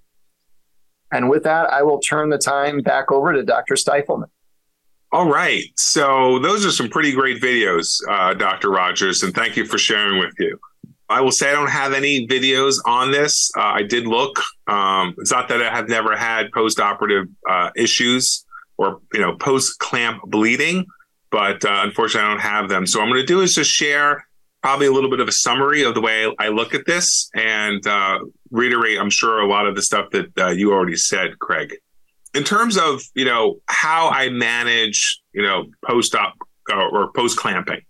The first thing I do when we're off clamp and I feel like everything is well controlled, before I leave the operating room, I will decrease my pneumoperitoneum to less than 5 millimeters of mercury. I'll make sure my mean arterial pressure is 80. And that, even if I have to sort of lighten the patient up to get the blood pressure up or artificially induce it with some medication, we'll do that. And I'll Valsalva the patient 2 or 3 times. So those 3 things I do for every patient before I exit the abdomen to make sure there is no bleeding and that in situations that may occur in the recovery room, no pneumo, elevated blood pressure, coughing are all recapitulated or, kind of done in the operating room before the patient wakes up. Now, if I do see bleeding, sort of my first step is tighten up the WECs. Just go to the WEC sutures that I place in the capsule and just tighten them up from both sides. That should work. Second, if there is a little bit of an opening, I'll place some flow seal and I'll leave pressure for about 2 or 3 minutes. If those things don't work, and or I'm seeing gross blood coming out, like I'm soaking through cottonoids, or I'm seeing significant amount of blood going into the ureter, that's another thing you want to check. Is there any blood going into, out of the Foley? Because that's a bad sign. Not a little bit of pink blood, but like bright red blood. Then I will actually go take everything down, go back on clamp, and then resuture. And then prior to closing the capsule, I'll take the clamps off in that situation. So normally I do a 3-part rhinorrhaphy. Part 1, as you saw, is closing the vessels and the collecting system. Part 2 is bringing the corticomedullary junction together. Part 3 is bringing the capsule together. So it's 3 layers that I like to do: collecting system and artery separately, corticomedullary junction, bringing it together in a mattress suture, and number 3, bringing the capsule together. That's the way I do it. If I'm having a lot of bleeding, it's bleeding through the suture line, there's blood coming out, in the Foley, significant blood I'm worried about, there's something underneath there, then I will go back on clamp, take everything down, resuture, and then before I get even to the corticomedullary phase, I will take off the clamp and make sure I have everything controlled. Then I'll finish up my suture line. So I think those are some really important points, because you're better off fixing it in the operating room than bringing it back to IR later that night after a couple of blood transfusions. So listen, I think that's really all I have to add here. Why don't we go back to the panel and do some questions and answers? Thanks for those presentations. Guys, we didn't get all the way down the road to conversion in that first video, but we did in the second. So let's hear some thoughts. Dr. Submergin, what are you thinking when you're seeing the bleeding off the clamp? So for that first video, I think that was pretty manageable bleeding. I think most of the time when you tighten down the wet clips, a lot of times that will resolve itself. For a more serious bleed, a conversion, I agree, has to be something that's controlled if possible. So as Dr. Rogers was talking about, kind of the prolonged opening in that case, best if you can to get control over it and have an assistant at the bedside who can maintain that control, hold pressure until you can open safely. The other thing I'll always have in a room is a hand assist port, just in case you need to throw in a hand and get, just hold manual pressure on the hilum in the event of a very large bleed. Dr. Stiefman, have you ever reclamped, or when would you consider reclamping in these situations? So I have never reclamped. I think if there's that much bleeding where I'm considering reclamping, I'm probably just going to take the kidney out, because I don't think that it's good for the kidney. And I'm not sure that if I didn't fix it the first time, I'm not sure I can fix it the second time. The other thing that I noticed too, in the one video, they put the Lapratize on before taking out the clamps. So when I put in my capsule sutures, I just put in one Hem-o-lok, tighten it down, take my clamps off. Now, if I need to tighten those sutures that are already there, I still have the ability to do so, because I can still slide them down. The Lapratize will stop me from doing that. So I can add more pressure at that point and then put either a second clip or a Lapratize on at that point. But I've not had to reclamp. And we might be getting down into nuts and bolts here, but I've published even on the greater holding strength of a Hem-o-lok followed by a Lapratize, but I've gotten completely away from Lapratize. I just put a Hem-o-lok with another Hem-o-lok, and like you, I thought that gap was just too wide. I wouldn't have used that as my final positioning, and I wouldn't have had a final position until after I'd unclamped, and I would slide them down. So I thought that was a technique that could be improved there as well. The Lapratize are sometimes a little harder to get onto the suture, especially the barb suture. So more often than not, I end up putting on a second Hem-Lock as opposed to a Lapratize. Yeah. How about others? A quick question for everybody, before we get off the point of of the capsular sutures, because the capsular sutures are so important. They're not the only thing. Everything's important, but they are important. So, it's very funny. Initially, Brian, you were like, "Oh my gosh, who the heck puts in 6 of these sutures? Everyone just runs it." Well, you saw 6 people actually put in different sutures. So I have to push back a little bit. I still like to put individual sutures and have 5 needles cut out, because if one breaks, or it's easier for me to adjust the tension. Number 2 is I use a 3-0 barb, not a Stratifix suture, but the other company, the barb suture, because they have very thick barbs sticking out of it, and it works like a zip tie.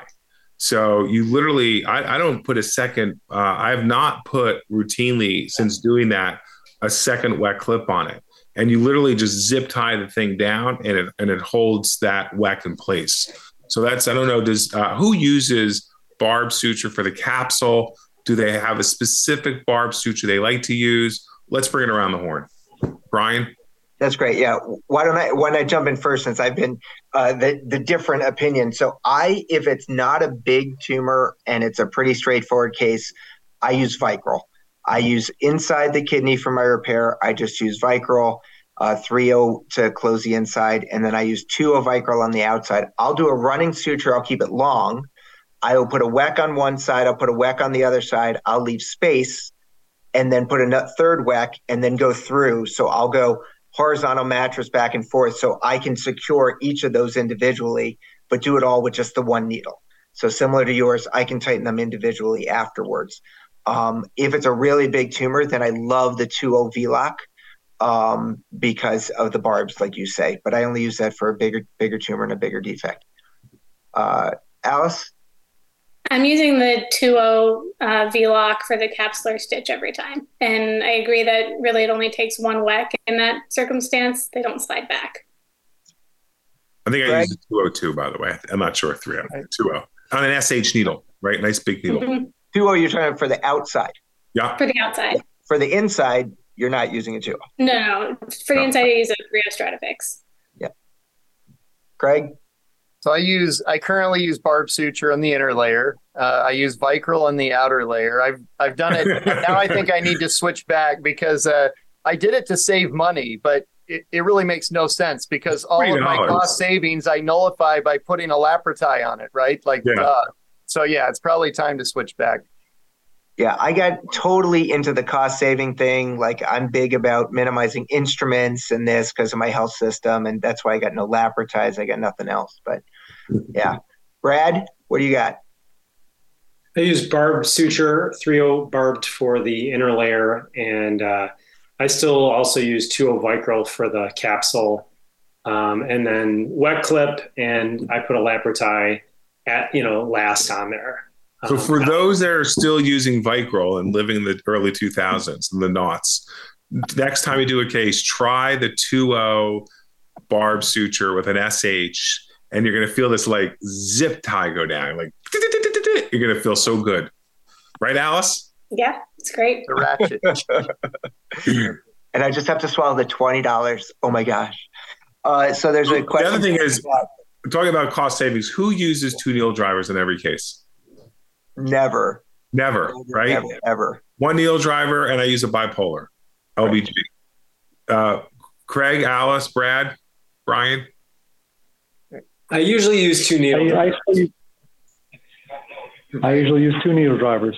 He's shaming you guys. I would never do that. But I like the bipolar better anyway, because usually that other hand is trying to manage the tissue, not the needle. Yeah. So I actually think it's better to only have 1 needle driver, but I'm not shaming anyone on that one. Okay, question. Pat Sweeney is asking us, how often do you guys use hemostatic agents such as Flow Seal? Brian Siefman, you have the floor, it looks like. So I typically put Flow Seal on almost every case, and really I just like when I leave, kind of like when, Michael uses the ICG at the end of the case. I like putting my Flow Seal on top. It stays white. It looks pretty. Looks like a little snow cone. I feel good. So I use it for almost every case, and I'm not worried about the cost. I'm glad you feel good. I almost never use Flow Seal unless I see bleeding. Brad, what do you got? Every time. It's my insurance policy. I put Flow Seal after I close the capsule. I put Flow Seal on top and I let it kind of seep in there, and then I put a half piece of Surgicel on top, and I lay it down like a blanket, and then I can sleep at night. We have the wrong Desai. It doesn't cost me anything. We have the wrong Desai on the line, but I will tell you, I even mentioned it again today, that I love to use the white Surgicel test of Desai. And I don't use it every case, but it really is much more satisfying at the end if you've laid that white thing down and it's not totally purple and red at the end. I always say it's like tucking a baby in with a blanket. You just get that thing down there and it feels so good. Yeah. Craig, security. So, well, you saw me in my case. I put Flow Seal and I put a bolster in. So I sort of broke my rule there. I hardly ever use a bolster, but the only time I would use Flow Seal and a bolster is if I've got an area of the defect that I can't do what I like to do, of close the edges of the capsule together. So if I'm going to strangulate the hilum, when you might use a YV plasty might be the only time I would do that. But otherwise, if I get the defect edges close together, what's the Flow Seal going to do? I have no way to get it down to where the bleeders are. I can just dump it on top of the kidney, but I'd rather put a flowable like, VistaSeal or Evicel or something that I can drip down that teeny crack to get it where the bleeders are going to be. So I don't usually use Flow Seal routinely. We have another question in the chat from Dr. Mudassar Hussain. Does anyone use monocryl for the basal renorrhea so you can tighten both ends? Guess it's a good suggestion. I don't use it. I just remembered why I don't use a barbed suture anymore in the outer layer for that exact reason. I go back and I tighten the other side. You can tighten the other side too with the barbed suture, right, Alice? Keep fighting. I'm using my Vicryl, baby. Vicryl every time, tighten every stitch. But maybe there's a good time to move on to our next topic, which is management of bleeding after the case is over. Dr. Rogers, let's see what you have to say on this. Okay, so the next thing we're going to talk about is bleeding that occurs not before the clamping, during the clamping, or right after the clamping, but this is bleeding that occurs when the surgery is over. So post-op bleeds. So I'll give a case of mine. This is a male, 56-year-old male, has a small left-sided renal mass, low complexity, looks like a kind of a chip shot partial nephrectomy. Patient does have some comorbidities, has had an MI, a stent on aspirin and Plavix. Plavix was cleared to hold the Plavix, underwent an uneventful partial nephrectomy, minimal blood loss, did well post-operatively, went home. However, a week out, when the patient restarted Plavix, 2 days later presented to the ED with abdominal pain, and the hemoglobin was noted to be 7.8, and a CT scan on the right shows a large retroperitoneal hematoma with active extravasation. So what do we do for this patient? And we get called, our trainees get called for these patients, a week out when there's a problem. Well, this patient underwent a transfusion for the anemia and went to interventional radiology where he underwent a selective embolization procedure. So, and we have an interventional radiologist on our panel that can go more into this, but you can see on the left, we're seeing extravasation here from where there's a bleed.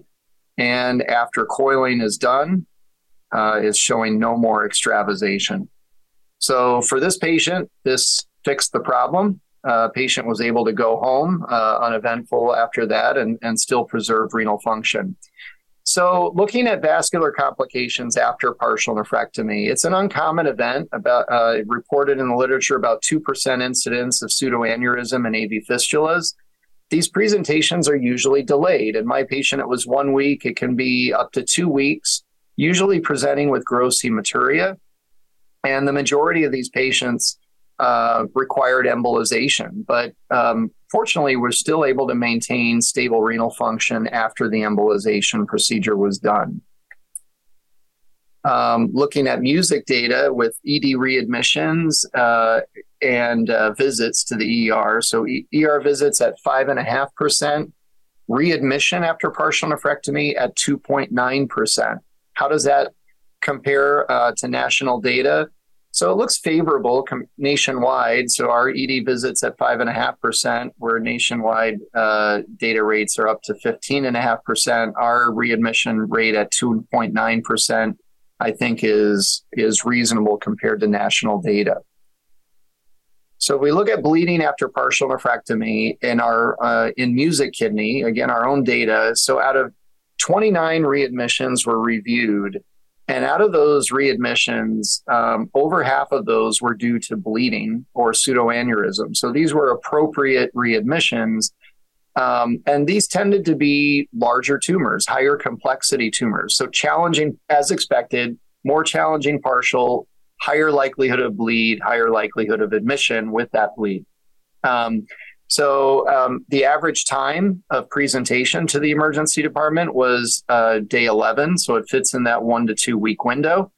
Only 5 patients were able to be managed conservatively. The majority of patients did require surgical or interventional radiology intervention. So 10 of those with embolization, 1 patient cysto-Claudivac with stent, and one patient returned to the OR for Claudivac. So avoiding bleeding after partial nephrectomy. In general, the bleeding complications, we've talked about different techniques to try to minimize or avoid bleeding complications after partial nephrectomy, whether that's suturing techniques, early unclamping, reducing the pneumo, pressure, patience, hemostatic agents. All of these techniques we're talking about today are to try to avoid this scenario. Now, bleeds will happen, especially with these complex tumors, and it is important to have backup plans, especially interventional radiology, that's available to help when these rare occurrences, which were like 2% or less, but when they happen, those patients need to be, they need to have options, and having interventional radiology available is important. But preparation ahead of time to help reduce those those bleeds is equally important. And with that, I'm going to turn the time back over to our panel for live Q&A. Thank you.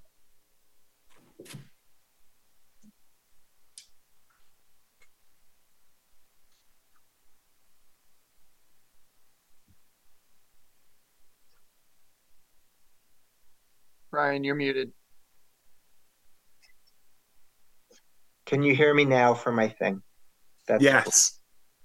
So we have Andy Vartanian from Interventional Radiology. Can you comment on some of what you see, and when's the timing of these, and what do you do? How do you help us out in the expert way that you guys do? Sure. Well, first off, thanks for the invitation to come participate. And this stuff looks very fascinating. I don't know how you guys do all this. I'm a catheter jockey, and I see something bleeding, I stop it. I can't do anything more complex than that. But these are very rare. In the last 12 years, I think I've probably only seen 4 or 5 of them. And as was mentioned in the presentation, it's usually, in that 10 to 12 day window right after the procedure, and usually it's getting cross-sectional imaging, which everyone seems to do in the ER. And so seeing that active bleeding is a pretty good indication for us that we'll need to intervene. And in most of those cases, they're usually a small pseudoaneurysm, and they're treated pretty quickly with coil embolization. I saw something recently. I was reviewing a paper. I think it was talking about whether you use coils or whether you also use some adjunctive in there. Do you have any insight into that? Is it just coils? Or I don't even remember what that other product they were talking about that maybe it helped more. Yeah, I would. In my experience, I just use coils, just permanent embolic, and I don't want anything, no particles or anything going distally. I don't know if there could be a fistula or anything that was possibly created. I'd want to avoid using anything like particles that could just go distal and cause more problem. So, Andy, I have a question for you. Sure.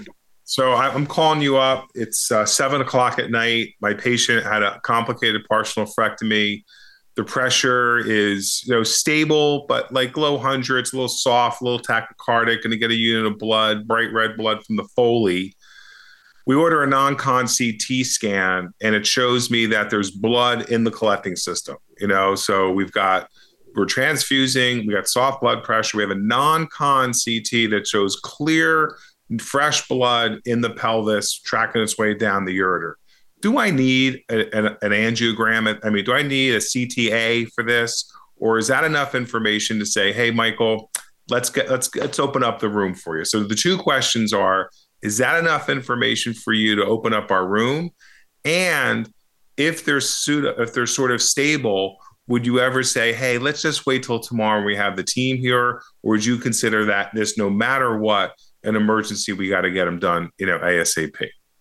Right. And a couple of very good questions. Now the CT, and it's interesting because I do run into that a lot where we get a non-contrast CT.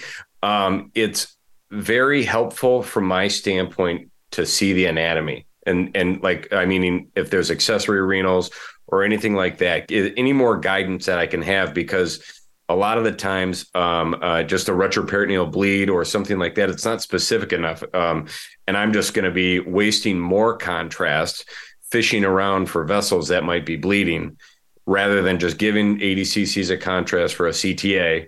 That way I have all the information I need and I could be much more targeted when I'm in there doing a procedure. The other question that you brought up is timing. Great question. Obviously, it's always a discussion with the referring urologist. If they're pretty adamant that the patient's kind of sick and needs to go, I generally will just go with give them the benefit of the doubt and take it. Brad and Brian I've worked with them for several years, and I think that's kind of, they always have a discussion with one of the IR docs, and if we feel like they need to go, they go. If they have a CT that has active bleeding on it that we could see with a contrast, they always go. Gotcha. Yeah. And yeah. Let me switch to some of our urologists. Alice, what's your trigger when you're following this that you think you're going to need to do something further? What are your first steps, and when do you think you need IR or return trip to the OR? Yeah, I mean, most of the time it'll be IR. Kind of some of the things that Dr. Stifelman was saying, if the patient just clinically looks like it, their blood pressures are soft, they're a little tacky, you get the scan, you see that there's blood there, that's my trigger to at least have a conversation with an interventional radiologist. We'll start serial lab trending and, get a blood transfusion going rather quickly. I think it's pretty rare that you'd have to go back to the OR unless, it's a same day post-op event. And Craig, what's your algorithm? Why don't I just share my algorithm and see how that compares? Like if somebody is looking concerning in the middle of the night, to me, it's you got to get fluid in them, see if they respond to that. If hemoglobins are dropping, to me, it's 1 or 2 units first. Unless there's really, aggressive hemodynamic concerns, I don't want to do anything until I've seen at least 1 or 2 units again. And if it's not responding to fluid resuscitation, that's the moment when I'm thinking we're going to IR. Craig, what are your thoughts? Pretty much the same. I mean, these are restless nights, right? We've been there. You don't sleep well. You're nervous. You're like, gosh, I hope the hemoglobin responds to the transfusion. And what if it doesn't? Are we going to the OR? Can I get IR to embolize this in the middle of the night? IR may be a life-threatening, a life-saving intervention here, which actually brings up another question for all of you. I don't know if you've been in the position. Have you done these cases at satellite hospitals where there may not be IR available in the middle of the night? Should these be done at hospitals where IR isn't available in the middle of the night? I don't know. Your follow-up How about your follow-up? How about the people who are doing same-day discharge for partial nephrectomies? There's not IR anywhere close to anyone for same-day discharge. Yeah. So anyone out there have concerns or about doing these in ambulatory sites or same-day discharge? Or do you think for the straightforward, low-complexity T1As, that's reasonable? Alice? Yeah, I think, I've always had the privilege of having IR, so I can't answer from the standpoint of somebody who hasn't. But, recently in my move, I'm not going to have IR there, at all hours. I think it's still reasonable. I mean, it's such a rare event anyway. I don't think there's a good reason to do all partial nephrectomies in a, tertiary care hospital that has interventional radiology immediately available, especially, if you are in a system that you can transfer your patient over to a place that does have IR. Yeah.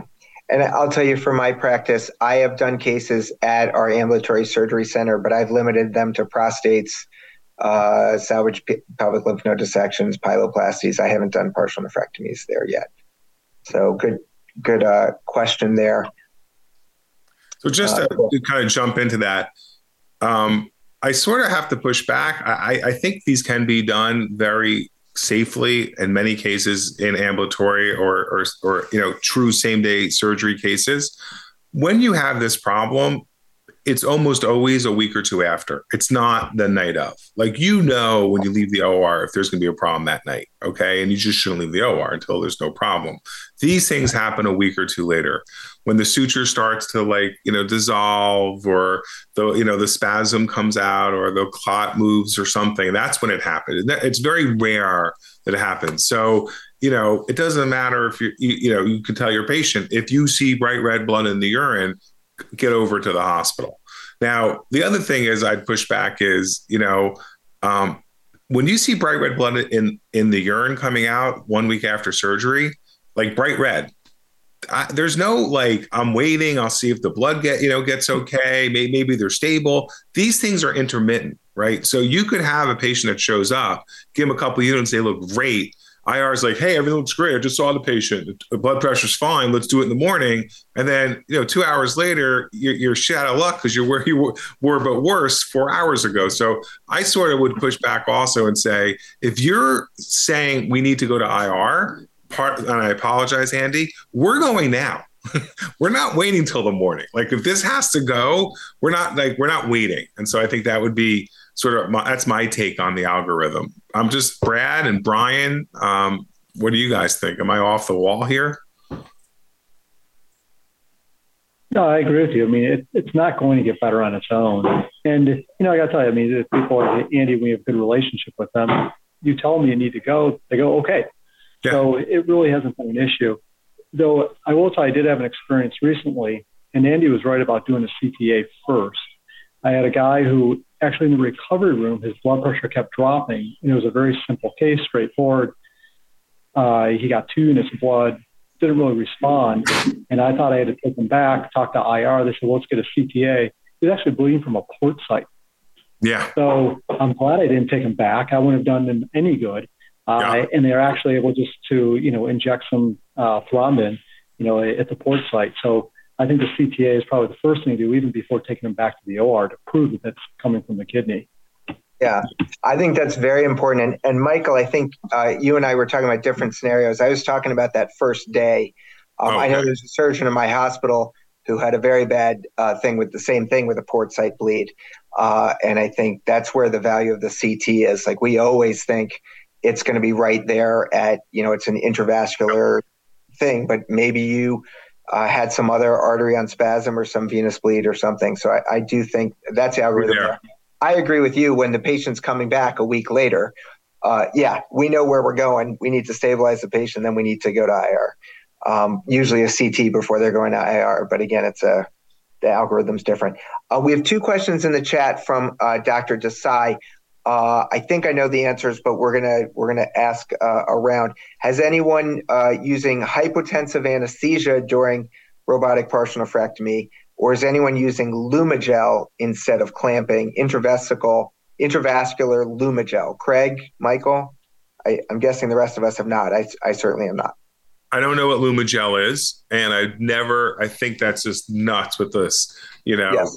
the whole cold hypoischemia, no clamp nonsense. I don't do that. Yeah, I don't know why you would want to give your patient a stroke just so you can have less bleeding for 5 minutes. I don't understand that. Great. Craig, any closing thoughts on this section before I go to our closing? No, good discussion. Thanks. Great. Well, thanks, everyone. Let me just provide some closing remarks to finish us out. These slides were prepared ahead of time, so I may have to add some thoughts of things we just learned. But number one, across music, again, we're doing partial nephrectomies in all of our sites for 81% of T1As, 39% of T1Bs with wide variation. So as people are doing more complex partial nephrectomies, the risk of bleeding is higher. And the intraoperative moves we need to do to make sure we have good control is certainly important. We've had these discussions in our collaborative meetings, and we certainly will continue to. Just because you can do a partial nephrectomy doesn't mean it's appropriate in every situation. I would encourage all who are doing these to use your clinical judgment. You got to include the tumor factors, the patient factors, renal function, and surgeon factors. How comfortable are you with this, the challenge that this case presents? And it's always good to remind us that the AUA guidelines do support radical nephrectomy in patients without CKD, a normal contralateral kidney, and when that partial would be deemed complex, even in experienced hands. Takeaways from what I think we've heard from our speakers and our panelists, that pre-clamp vascular injury situation, a lot of it is preparation and being ready ahead of time. And so again, Dr. Rogers presented for us the checklist. I think Dr. Stifelman highlighted again the importance of doing a timeout at the beginning and a timeout before you clamp. You heard about 4-0 Prolene sutures, maybe with a Lapertie on it that you've got every time, and certainly being prepared. So grasping to stop that bleeder, maybe putting a bulldog clamp if you need, having that rescue suture available, and thinking through when you have that large injury, are you going to sew it? Are you going to clamp? How are you going to get this done? We talked then about bleeding on clamp. Again, that checklist. Make sure you've clamped appropriately. Dr. Stifelman, again, highlighted his view of using the ICG. But alternatively, again, looking at the vein and making sure it's going flat versus that it's still full, I think is a great tip for all of us to look. Whether or not you're going to clamp the vein or not, you can use that ProGrasp or that fenestrated to do that same maneuver. If you see an arterial bleed, if you have a clamp on the vein, you can put a second one on the artery at that point. You may want to go look for an additional artery, or if it's not too bad, just continue working. And so that's that decision-making process again. And for venous bleeding, increasing the pneumo, putting pressure on the bleed, maybe going back and clamping the vein or taking off that vein clamp if it's already there. We talked about bleeding post-clamp, talked specifically some about tightening WEX, difference of opinions about what type of sutures you might have there and your ability to tighten WEX. But I think the universal thought is it's good to tighten after the kidney is reperfused. Consider early unclamping because then you can identify those bleeders before that outer layer is done. And for those who don't do that routinely or ever, maybe that's something to try and see how that works for you. And certainly if things are going poorly and you're going to convert, getting good communication with anesthesia and your nursing team about what instrumentation needs to be there, whether you need a vascular surgeon, all of those things. We talked about postoperative bleeds, having a high index of suspicion, particularly for patients with hematuria or flank pain in that 1 to 2 week period, as Dr. Stifelman highlighted. It's usually delayed to that point. So finally, just want to thank all our panelists and our presenters and all the folks behind the scenes on the coordinating team for music. Thanks for your participation, everyone. I hope it was a valuable experience. Thank you. Thank you. Thank you. Thank you. Great time.